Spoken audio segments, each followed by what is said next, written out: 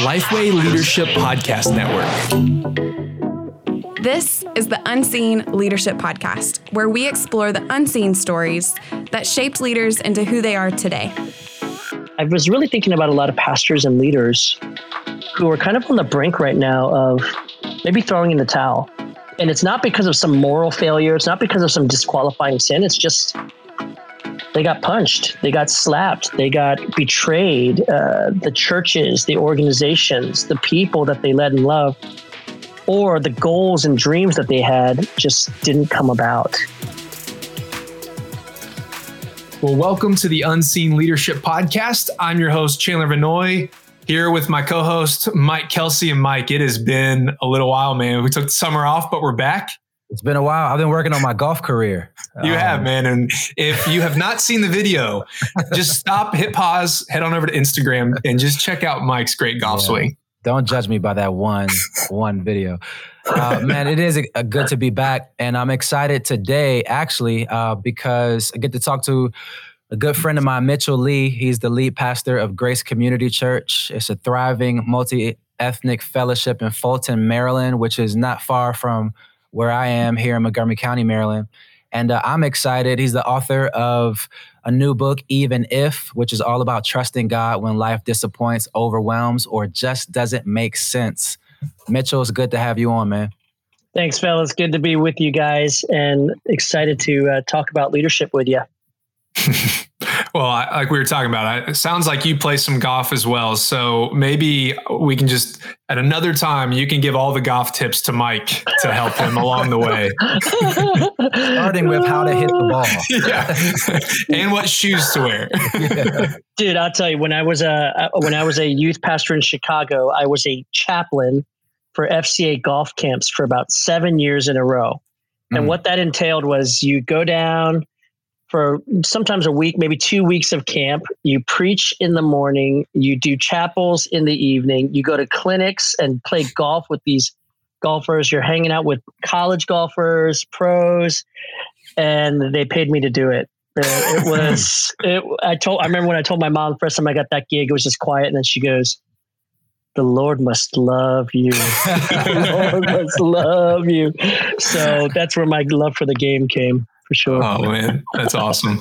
Well, we're going to get into some questions here and explore the unseen stories of your story, Mitchell. But before we do, like Mike mentioned, he just came out with a new book called Even If. Would love to hear just a little bit about your heart behind writing it and what your hopes are for the book for those who are reading it. Yeah, Chandler, thanks.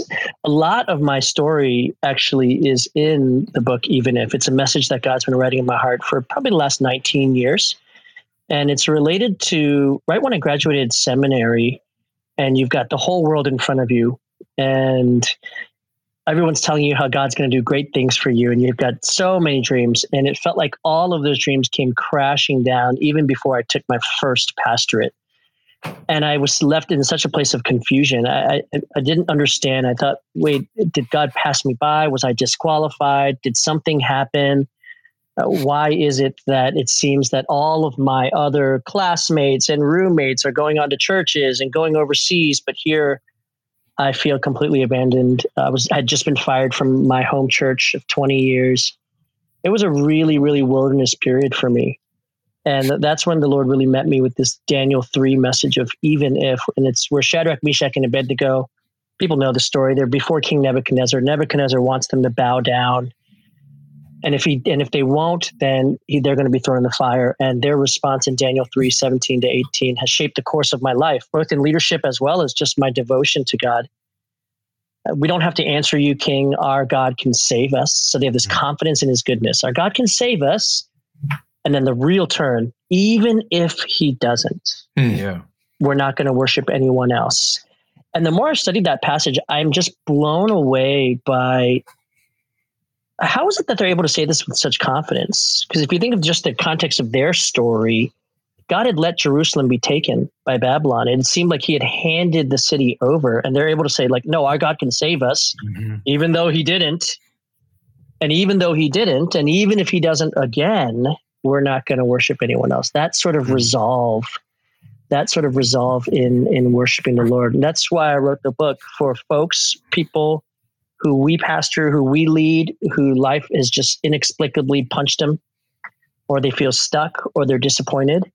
But even also as part of my audience, so to speak, I was really thinking about a lot of pastors and leaders who are kind of on the brink right now of maybe throwing in the towel.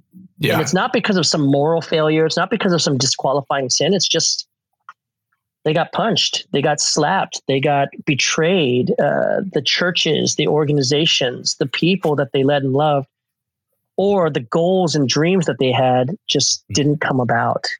And that's a lot of leaders. Oh gosh. And especially right now, right? I mean, I was talking to someone, and they said, this coming year is the year of the great resignation. Wow. Where we're going to see just a huge turnover of leaders who say, I think I've had my share of enough is enough, and I think I'm done. And I want to encourage them, put your confidence in the Lord and have a resolve. Whether that means you stick with it or you go, I think that's why this message is really timely right now. I think you're right. I mean, I know this resonates just with me. I'm sure with a lot of leaders and pastors, just the season that we've been in through pandemic and all the cultural upheaval that we've been in. And you start your book with a story. I don't want to ruin it because I want people to actually go read the book. I've known you for a long time. I did not know that story. And it's a crazy story about how that first pastoral job ended. But pretty quickly after sharing that, you used a phrase, I think you pulled from David Brooks, where he describes people who persevered through the valley as second mountain people. Yeah. And I think that is huge. Can you just kind of explain that? Yeah. So David Brooks has a book called The Second Mountain. He's become one of my, surprisingly, a favorite author, and just the way he's able to comment on culture. But he talks about second mountain people as people who live for something bigger than themselves. That's the second mountain. And actually, so the first mountain is the first mountain we think we're supposed to climb: success, fame, achievement.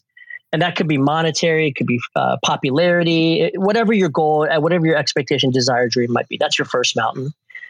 And he says most people get knocked off that first mountain and they get knocked into the valley.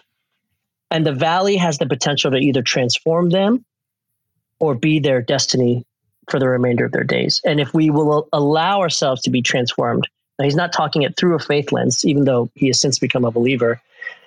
He says, if the valley could transform us, then we can become second mountain people. We can end up climbing something else. But he also talks about people who climbed the top of the first mountain, the successful ones who realize this was not as fulfilling as I thought it would be. And they get to the top of that first mountain. They think, oh my gosh, I've been climbing the wrong mountain. That's the mountain I need to climb.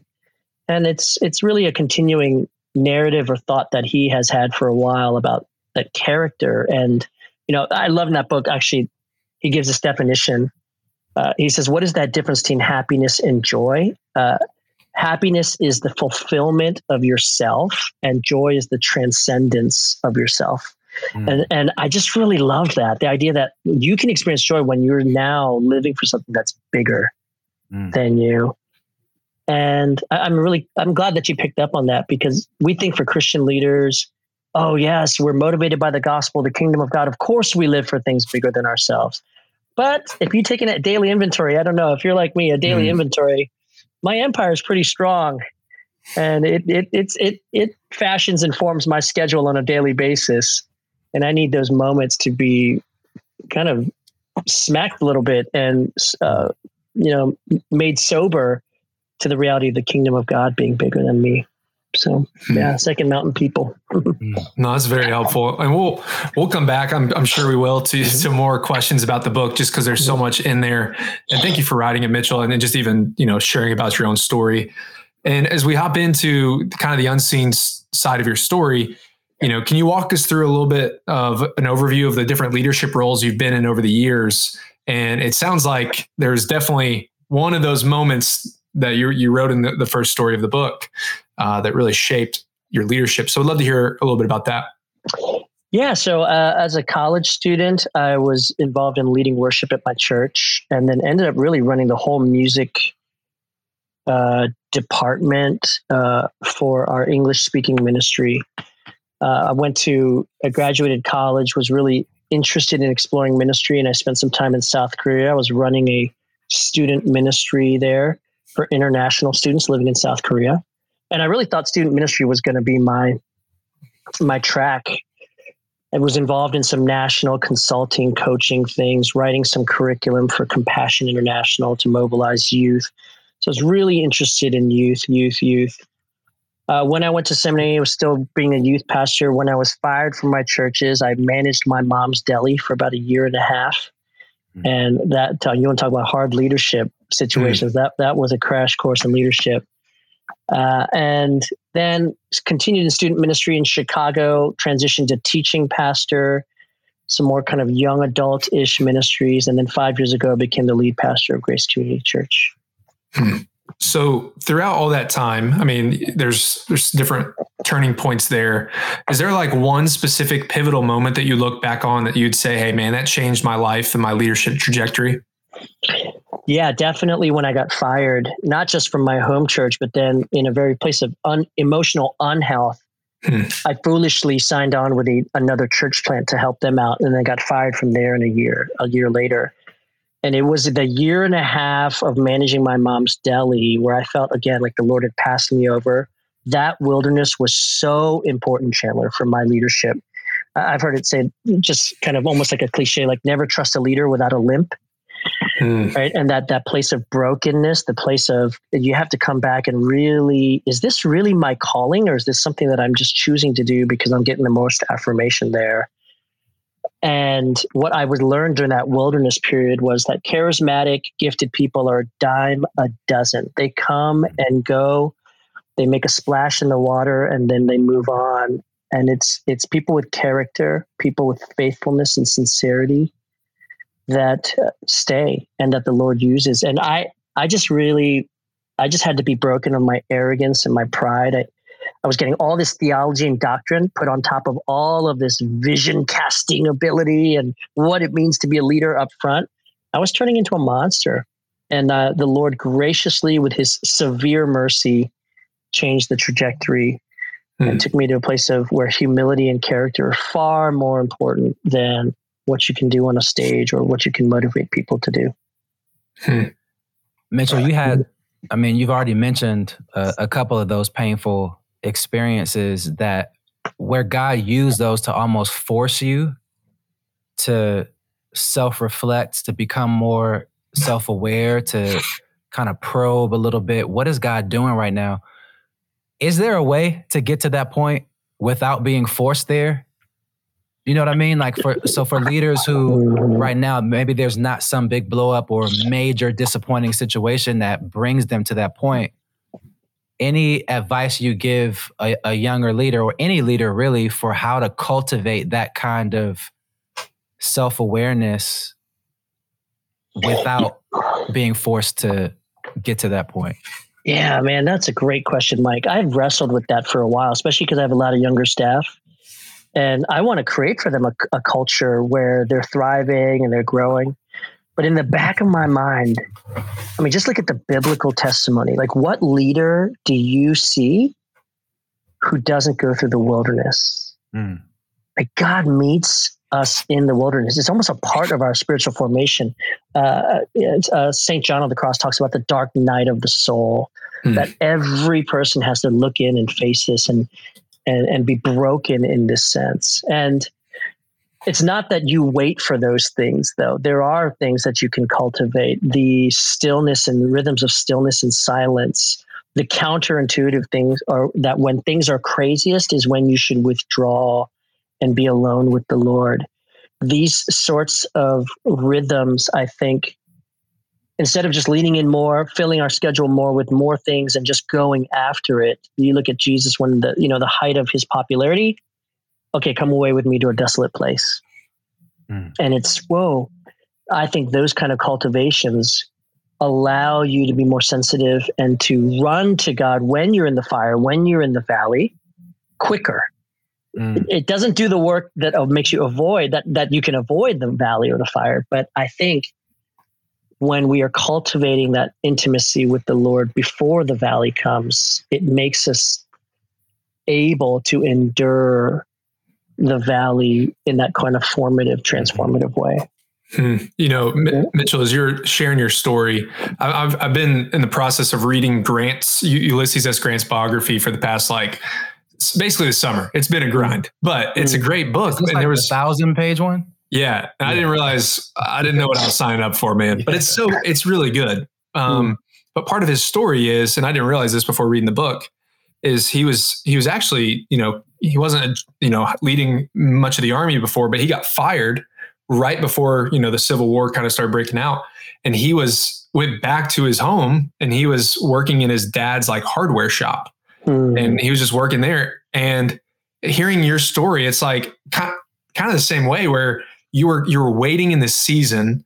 And then for him, opportunity knocked on the door of, unfortunately, a war for the Civil War. And he just started getting promoted. And it was in the opportunity, what looked like it was man, his career's over. An opportunity arose that he was able to then be promoted. And we know where he ended up, leading the army and then becoming the president. But people would pass him and go, oh, there's Grant. He's just a no good, nobody. And he was kind of just dejected during that season. And I hear you said, man, I spent 1.5 years and those were some formative leadership moments and a lot of kind of wrestling with yourself. And man, I just know that there's somebody, and even throughout this past 1.5 years of COVID, I think there's some people who just kind of feel that way. Maybe they lost their job due to the pandemic, or maybe they're going through a season where, kind of like you said, man, I come out of seminary or I came out of college, I did this and everything was looking up. And then maybe it was that first mountain and we just got destroyed and we're sitting in the valley. And I know Mike kind of just asked this, but if you were sitting with someone, even if you were sitting with yourself, what would you tell yourself or somebody from your own experience who's sitting in that moment of man, I feel like I just missed my opportunity. Yeah. And I don't know what's next. What would you share with them? Yeah, I think the first thing I would tell myself or speak to someone about would be the regrets that you feel. I would say, name them. Name the regrets, name your disappointments. And then over each of those regrets and disappointments, I would speak the gospel truth that there are no wasted years in the kingdom of God. There are no wasted years. There are no wasted efforts in the kingdom of God. A good buddy of mine, actually, we were having lunch just a few days ago. Matt and I were having lunch, and we were talking about why is it that we don't really talk about a theology of extinction, that even in the kingdom of God and his economy, things die. And you look at church history, that things die and the Lord has a willingness in it. But even in those deaths, there are no wasted years. I would also encourage someone to do not underestimate the formative power of obscurity, that it's in obscurity is where God forms the character that can last and sustain whatever work God would have for you. And I think about my own journey, and gosh, I wouldn't wish that 1.5 years then, nor would I wish the 1.5 years of COVID on anyone. Yeah. But you can see that some people didn't come out more formed and deeper with Jesus. They just came out more itching to get back into the hustle and bustle. But then every now and then you meet a leader who this past 1.5 years was a reset, a formative time when things had to slow and shut down so that God could get our attention as leaders. And I would just encourage someone who's kind of just, if you're reeling, even for myself, I say, hey, God's not done with you. God is not done with you. And even though he may not be doing and he may not do what he could, it does not mean that this is therefore some sort of punishment or wrath, because we know what the gospel speaks. God does not punish us. God punished his son on our behalf. That includes for leaders too, right? God punished his son on our behalf. So we know that this is not the wrathful punishment of God. Could there be a discipline in it? Absolutely. But we also know that God is motivated by his compassion and his mercy towards us. And those are the words I would encourage myself with in that wilderness period. Hold on, hang in, a bruised reed he will not break, a smoldering wick he will not extinguish. That was the verse that really sustained me during the time when I felt like God was so distant. Yeah, you talked about in the book that Richard Sibbs sermon, which is clutch. What was early on, Mitchell? What was one of your biggest mistakes as a leader getting started? Oh man, I thought I knew I knew all the answers. Right? I was just waiting, like, hey, I can't wait till I have the keys. And once I have the keys, I'm going to throw this thing into fifth gear and we're going to go, man. And it was, Gene Edwards has this little book called A Tale of Three Kings. Oh yeah.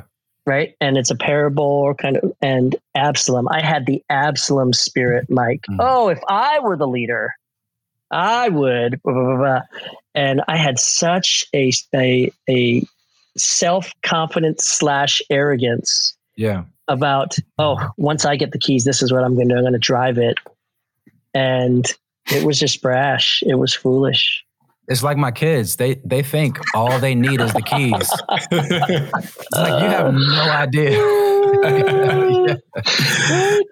It's like, being a Washington football team fan, it's like, man, if I was in charge, this is what I would do. I would just go and get it done and fix this whole thing up. And then you get into that seat and you get the keys and you're like, wait a second, if I drive this in the fifth gear, what if I run over people and what if people get whiplash? And oh man, there's a lot more things that I can see from this vantage point that I didn't see from the other one.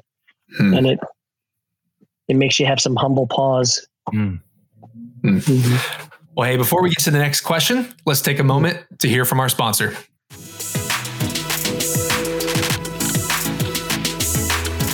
Let's face it, you didn't become a pastor to be an accountant, and you didn't attend seminary to learn about software. Still, managing money is crucial for any thriving organization, which means if you're doing anything wrong, then you're risking the financial health and vitality of your church. Thankfully, our friends at Belay know this well. Belay, an innovative staffing solution with over 10 years of experience serving churches, has successfully matched thousands of organizations with experienced US-based virtual bookkeepers, virtual assistants, and social media strategists. And they are offering all of our podcast listeners a free download of their resource, 5 Ways a Church Bookkeeper Can Transform Your Day, which shares the 5 most positive changes that will come out of hiring a bookkeeper for your church. So just text Lifeway to 55123. That's LIFEWAY to 55123 for your free download. And if you do so, you will be one step closer to reclaiming precious time every week to do what only you can do. Now, back to the podcast. Well, Mitchell, what book do you wish someone gave you when you were just starting to lead, other than Even If? That's actually a really easy one. In the Name of Jesus by Henry Nouwen. It's actually a set of lectures that they turned into a book. Actually, a set of lectures that he gave in Washington, D.C. in the 80s. I wish somebody had given me that because it would have, number one, it would have thoroughly confused me. I would have been like, what is this guy talking about? It's a different kind of leadership that I'm like, you don't hear about this in any of the leadership books. And even if it's only for the concept of the irrelevance, that the best thing that a leader can bring is his or her irrelevance to the situation. And that irrelevance comes from being rooted in the gospel story. I bet people even listening to that right now, they're like, what does that mean? And go pick up the book and read it. It's not a thick one, but this idea of irrelevance, that the Christian leader's great strength is that of irrelevance. Whoa, man, that just flies counterculturally in the face of everything we're taught. Well, all right. So kind of in light of that, and this is not something, knowing you personally, you don't make a big deal about this, but you are one of few Asian American Christian leaders that leads a predominantly white megachurch. And I remember being at your installation and it was a big deal. There was a lot of people there in your church family there at Grace and others from the community that were just proud of you.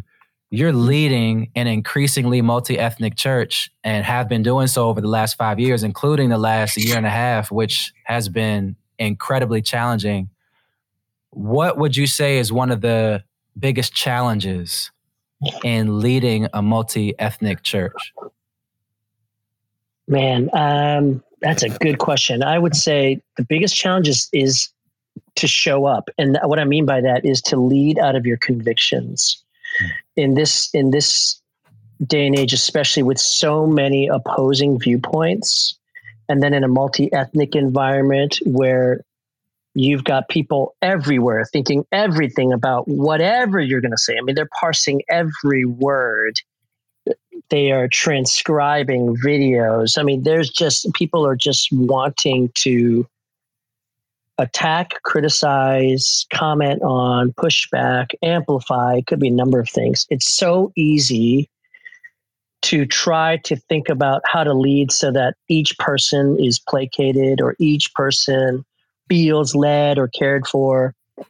There's no win in that situation. And the hardest thing has been to hold on to my own convictions, what the Lord has laid in my heart, and to speak that and to lead out of it with courage and humility, knowing that you're going to get shot at, knowing that you're going to get punched, and you're saying, well, even if that happens, I'm going to speak the things that you've laid in my heart, Lord.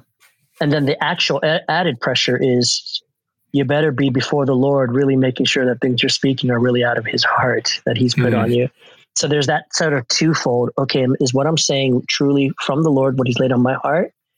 And then number two, will I have the convictions to hold on to it and not just remove myself, but to, Edwin Friedman calls it being differentiated, to step into somebody else's world while being true to your own convictions and still able to care for them without losing yourself. Man, that has been a hard piece of it. Do you have any regrets in leadership over the last year and a half? Yeah, for sure. I think I used the fact that we were all scattered. I think I used that as an excuse to not lean in to some of the harder conversations for the whole body. And what it did is it led to a lot of confusion because they would hear it in different snippets and things like that. And I just kept saying, well, we're not together. We have to wait till we're together. But a lot of that damage had been done. And I think I would have tried to over communicate intentions and motives and expectations that I just assumed people had or understood. And, Mike, you and I have talked about this in the past, but it's so funny in this day and age. When it comes to COVID, when it comes to race, people get amnesia. They forget who you are as their leader. You could have 10, 15, 20. I've talked to one pastor, 25 years of faithful gospel ministry in one church.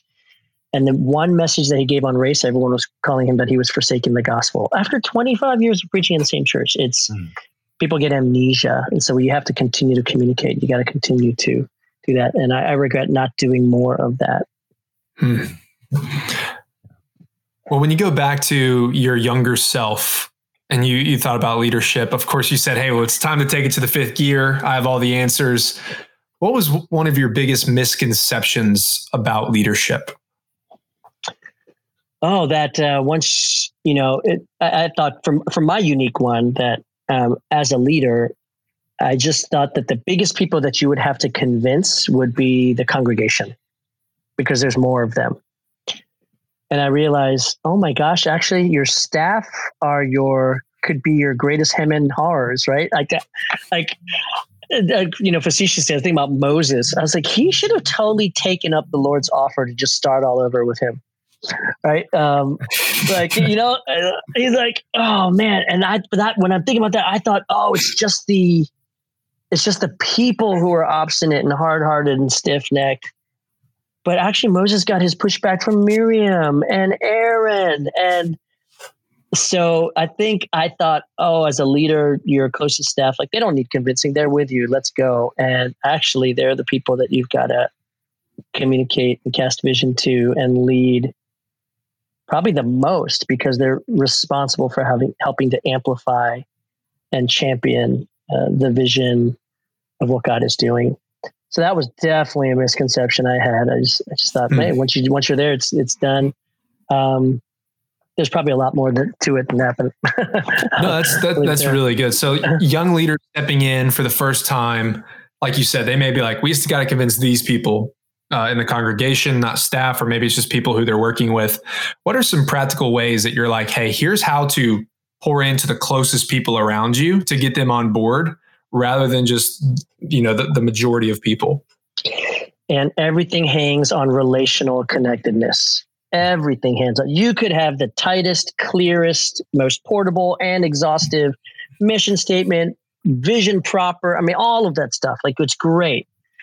You could have the tightest agreed upon values and create a wonderful culture. But if you do not have the relational connectedness with those closest to you, meaning the relationships of trust, the relationships of knowing their stories, them knowing your story, you got to double down, triple down on that. It might seem like, wow, this is really like, what about the mission? What about all the people you have to minister to?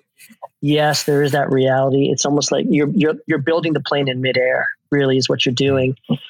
But I can't say that enough. You have to double down relationally with the people who you're working closest with. You just got to. It's all relational connectedness.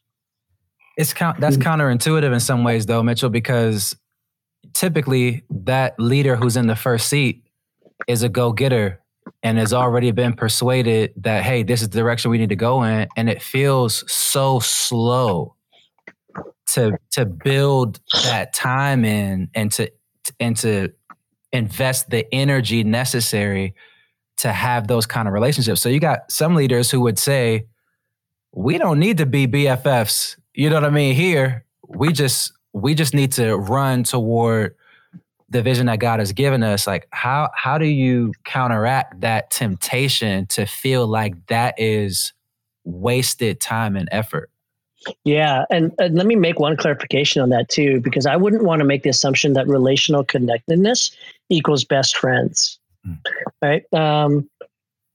Frankly, I bet there's some people listening right now, guys, who they're frustrated with their teams because they want to be closer relationally and they want to be friends. They want to be the people that they go out to dinner with and vacation with and all that sort of stuff. I would really check that expectation before the Lord, because I don't think that necessarily means relational connectedness, especially if there's age disparities on your team or seasons of life disparities on your team, which there are for me. My closest team, they are not my best friends. They're not even people that I would, this is going to sound weird, choose to necessarily hang out with. And that is okay. But I work so hard at our relational connectedness to know them and that they would know me. So some of that might be like out of office things and that kind of stuff. And I'm still trying to figure that part out of it. But it felt like a great freedom when I realized, nope, they don't have to be my best friends. But I do have a responsibility and accountability to stay relationally connected to them deeply. Now, with the idea of pace, that really depends on, do you want to build something that will outlast you? Because if you want to build something that's going to outlast, if you want to just kind of hit your to-do list, your 5-year strategic plan, your 10-year strategic plan, and you build something, you will inevitably, you're going to shape some culture, but you're going to get a lot of like really amazing things done, but it probably won't outlast you. Now, if you're there 15, 20 years, 25 years of that, maybe, but most people aren't in one place for that long. You want to build something that will outlast you. You've got to build culture. And the way you build culture is you go slow. You have to go slow. You can still have your objectives. You can still have your 5-year plans. And here's what we want to do. But you got to go slow. And that means in terms of communication, that means in terms of team building, you've just got to go slower. And a book I read over the summer by Pete Scazzero called Emotionally Healthy Discipleship. He talks about one of the things we have to come back to embracing is that the success of ministry is not just up and to the right. It's not just grow it faster and bigger. The Mars Hill podcast that's making the rounds lately, right, is a testament to that. We have to be willing to go slow so we can build it well. And that's what I would say to the person who wants to go, like, you want to go fast. What is the why? What's the motivation? What's the motivation? I like to say it around us, like, you have to have an urgency for the long haul. So we want to have an urgency with our tasks, but we want to have the long haul view that any substantial kingdom work, it takes time. It takes time. And that's what I would say is, yeah, you do have to go slow, much slower. And I mean, man, that has been a hard lesson for me to learn, especially in the last like 2-3 years. Cause I realized, and I didn't realize it. I just thought everybody worked at the same pace that I did. And there was actually a funny elders meeting. I think it was about 6 months ago, where one of the elders was like, Mitchell, we don't all go at your pace. We just need to make sure you recognize that. I said, what are you guys talking about? Like, I feel like my pace is normal. I feel like you guys are moving slow. And another elder chips in, he goes, hey, like, can we just point out that you wrote a book during COVID? And I was like, oh, okay, shoot. All right. Let me add another one. Nobody moves at your pace. On average, Mitchell, you hate when I ask this question. How long does it take you to prepare a sermon? You would go there, man. You would go there. Just say it for the people. Somewhere like 4 to 6 hours, probably. Yep. Probably 4 to 6. Yeah. Listen, I know we gotta hit these quick hitter questions, but I really encourage leaders to read your book, Mitchell. Even if it's so perfect. I know you've been working on it really for a lifetime. I feel like this is content the Lord has just been cultivating in you, and it just so happened that the Lord decided to kind of bear the fruit of this book right now in a time where I feel like so many people in general and leaders in particular are, well, you said it, are trying to trust God when life disappoints, overwhelms, or just doesn't make sense. I'll tell you one of the most impactful things in the book for me. And if you guys who are listening, read the book, at the back of the book, Mitchell wrote out some even if prayers just to guide your prayer life in particular situations. And Mitchell, this was one of the most impactful things for me. It's an even if prayer before you take a risk. Mm-hmm. And I know there's so many leaders that are wrestling with, God, I feel like you've shown me this. I feel like you've given me vision for this next step or to take this initiative forward. And I'll just read the beginning and end of the prayer. It said, God of glory, I can't deny the passion you've put in my heart. Like a fire shut up in my bones, the need to step out stirs me. Yet I am fearful. The questions of what if rule my heart. The need for success only adds to the pressure. And then at the end of the prayer, and it's a long prayer, but at the end, it says, even if this risk does not pan out, even if it brings pain and discomfort, you are worthy of my best efforts. So I leave the results of my obedience to you, for I know that come success or failure, I am yours and nothing can change that. And that was just so huge, man, for me as a leader, especially in this season of life. So Mitchell, thanks so much for writing this book, man. And I hope a lot of people will read it. Yeah, absolutely. Thanks. Well, let's move to the quick hitter questions here. And these are going to be just short 1-minute answers. And we'll get started with this one. What is your ideal daily routine? So what time do you wake up, get into the office? What time's a normal tea time for you? All that good stuff. Is this wait, are we talking work day, Chandler, or like a play day? Because we're talking work day, man. I'm just messing with you. I'd be up at around 6:30 and have a good half hour of unhurried stillness and quietness with the Lord. It's become absolutely crucial for me. And I'm talking more than quiet time. I mean, talking a real stillness and silence that's really unhurried. And so that will happen. I usually get in the office around 8:45 to 9-ish. And depending on the day of the week, so Monday and Tuesday, I usually call those sort of my defense days. Those are the days where we're responding back to stuff that happened over the weekend, or, checking in with staff, things like that. Wednesday is study day and just sermon stuff, reading. And then usually in the afternoon, I'll take maybe some sort of a counseling related meeting. And then Thursday, Friday is usually the offense day where I want to go after some things and think a little bit more long term. Once a month, I have a day of solitude where I'm just unreachable and There's usually not an agenda. I'm just trying to go and waste some time with the Lord. So that's once a month there. Yeah, that's my ideal day. Mm-hmm. I should say also in the evening, what's really the last 2 months is right around 9 o'clock or 9:30. I'll usually go to bed around 10:30, but I usually take 10 or 15 minutes and do the exam and just review the day, the last 24 hours. Where did I sense the Lord with me? Where did I ignore the Lord's presence? And what's one feeling within that I want to dig deeper into? It has been so rich for me to do that each evening and then start the morning again, the Lord. So that's been huge. Mm-hmm. What's your favorite personality test? Oh gosh. Have you guys done the Berkman one? The Berkman, it's the I've not. Somebody else recommended it a while back. It's really great for teams. That's why I like it. But it kind of talks about what your needs are in terms of your work environment. And when your needs are not being met, what stress behavior do you go to? And then what is your usual behavior when your needs are being met? It's been really eye-opening to see some of that and then to see it with my team and then they compare it. So that's a pretty cool assessment. What is an unusual habit that helps you in your leadership? I get away. I get away. Not so weird. I'm seeing it more and more. I don't make good decisions in the heat of it.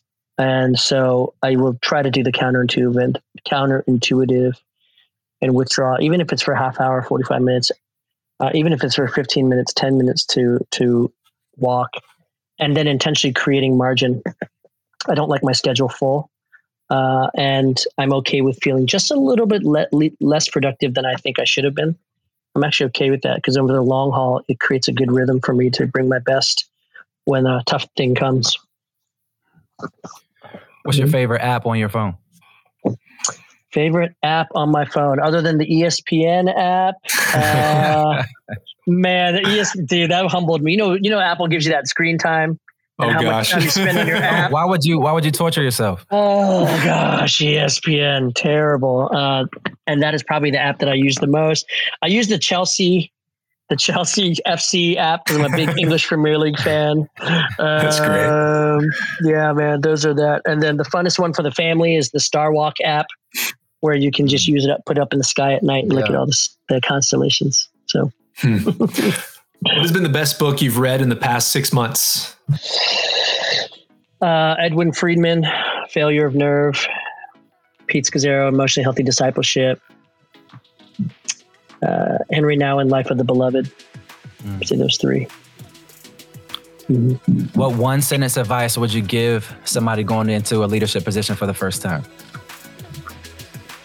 Go slow. Go slow. That's what I would say. Oh, that's super helpful and concise and convicting for sure. Well, Mitchell, thanks so much for joining us on the podcast today and sharing about your leadership journey. And thank you for listening. We hope this has been helpful to you and your leadership. And if it has, head on over to iTunes and leave us a rating and review to help other young leaders like yourself find the podcast. And we'll see you next week.